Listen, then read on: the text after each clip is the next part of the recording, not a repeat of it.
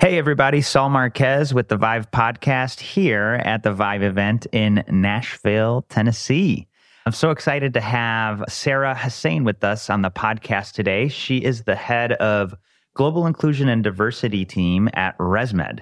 She has 9 years of experience in the D&I space, starting at Amazon, where she helped with recruiting and retaining women in applied sciences, and then at Qualcomm, where she led their conference engagement, affinity group expansion, and provided leadership support. Prior to finding her niche in D&I, that's diversity and inclusion, Sarah worked in international development, supporting democracy development initiatives across the MENA region, and then pivoted into tech, doing website design and usability testing for nonprofit and governments worldwide.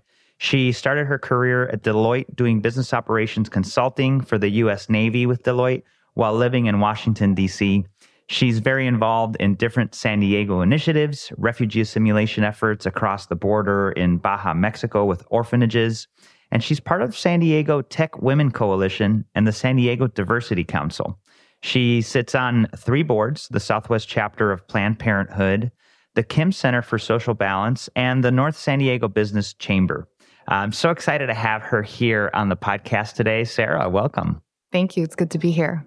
It's great to have you here. And diversity and inclusion has been a focus of this event.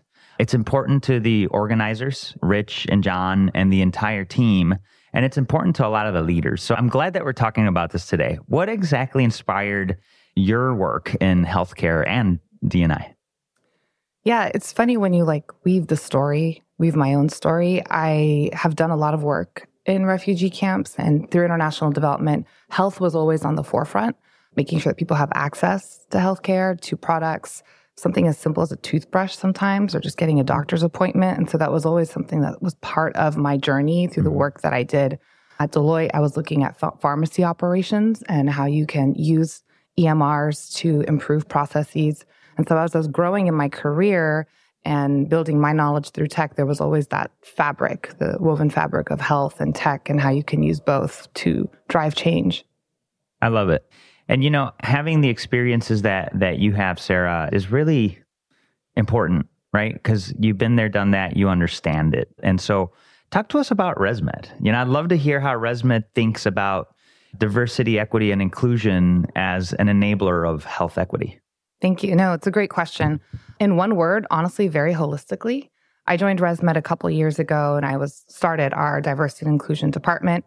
And it's been very exciting for us currently because many of different teams across the company are coming together to reimagine the future of healthcare by taking a more patient-centered lens, which enables more equitable access for those who struggle to breathe. So we are proudly embedding the values of belonging, inclusion, diversity across the business. And we're increasingly seeing them as enablers of achieving not only internal structural and systemic practices and processes, as well as benefiting our patients and our products. But I want to answer your question, Saul, by breaking down DE&I. So when we think about D for diversity at ResMed, we continue to foster diversity on our teams, at the board table, on our leadership teams, to make sure that we're problem solving, we're ideating and innovating for accessibility, inclusive design, and equitable and fair practices. So from the D part, we operate in 170 countries, and we know that COPD, sleep apnea, does not discriminate. So we're naturally a company that wants to make sure that we're diverse and we're thinking about equity in our approach. For the E, ResMed's full force in understanding and championing equity in medtech, which is why we're here today at Vive. We have our research teams in medical affairs that have done an awesome job in focusing on addressing and understanding the existing inequities, the social determinants, and understanding why these inequities exist and what we can do to drive that change. Our sleep trial teams are also outreaching to different communities, using local languages to make sure that we are building trust and having more equitable representation in our trials.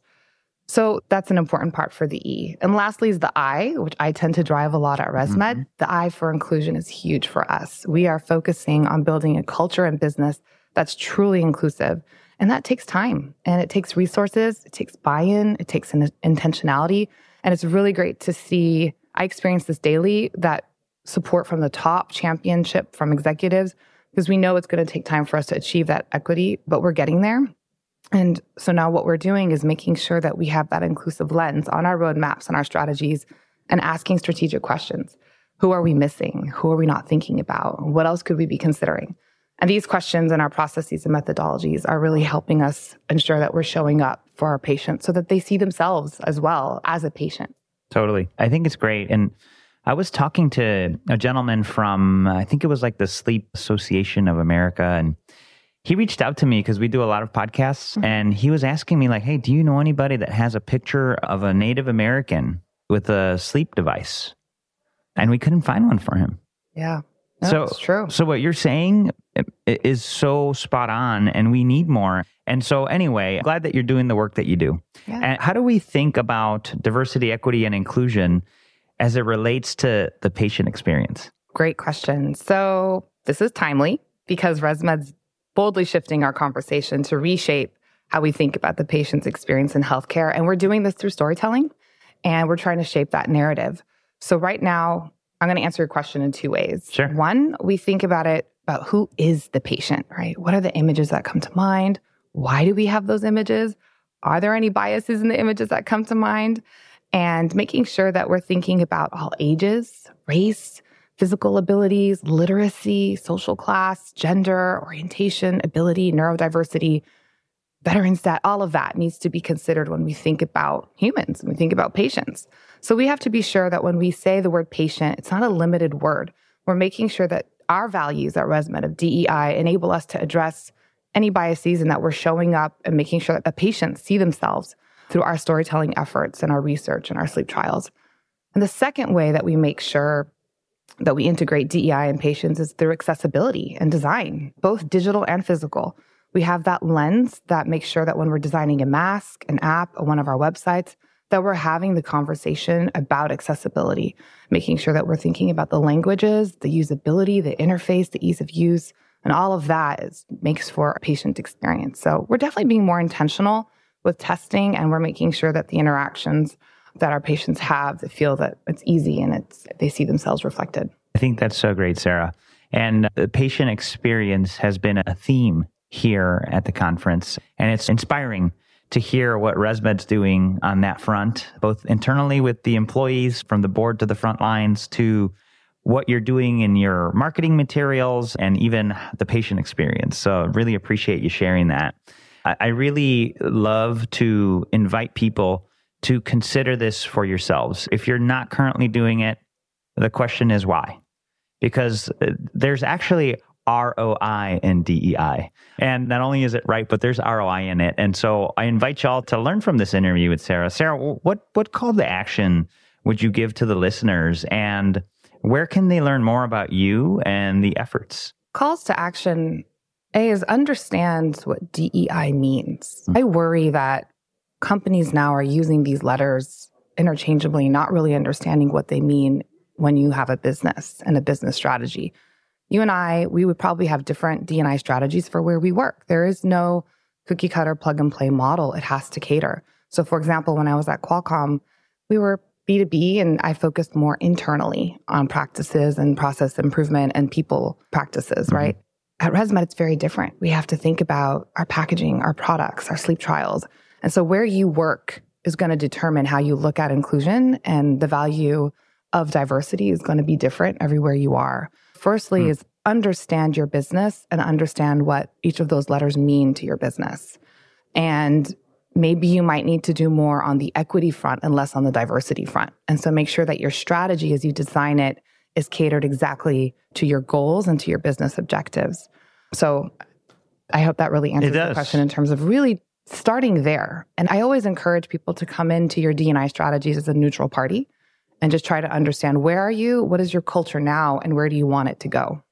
Have clarity in where you want to go. And what if you don't know where you want to go? Like, where can you draw inspiration for that? Leveraging your employees.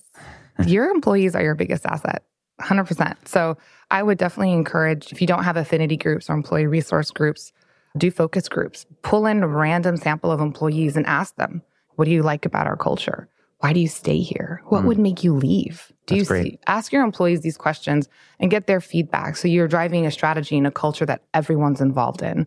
And that creates equity. That's powerful. Everyone feels, and all levels as well. So having a focus group with executives, as well as your interns in the room. Everyone should be partaking in that conversation. That's fantastic. Sarah, this has been really insightful. I thank you so much for offering up the very important role that you're in and how you're doing it so we could learn from you. We'll leave a link in the show notes for people to reach out to you, but any other closing thoughts? No, I thank you so much. This was a great conversation. And for those listening, thank you for taking the time to learn more about health equity and what equity means in the workplace. And just remember that there's that difference between equality and equity, and making sure that everyone, regardless of ability, race, gender, has a fair access to growth and improvement. So just thank you so much. Thank you, Sarah.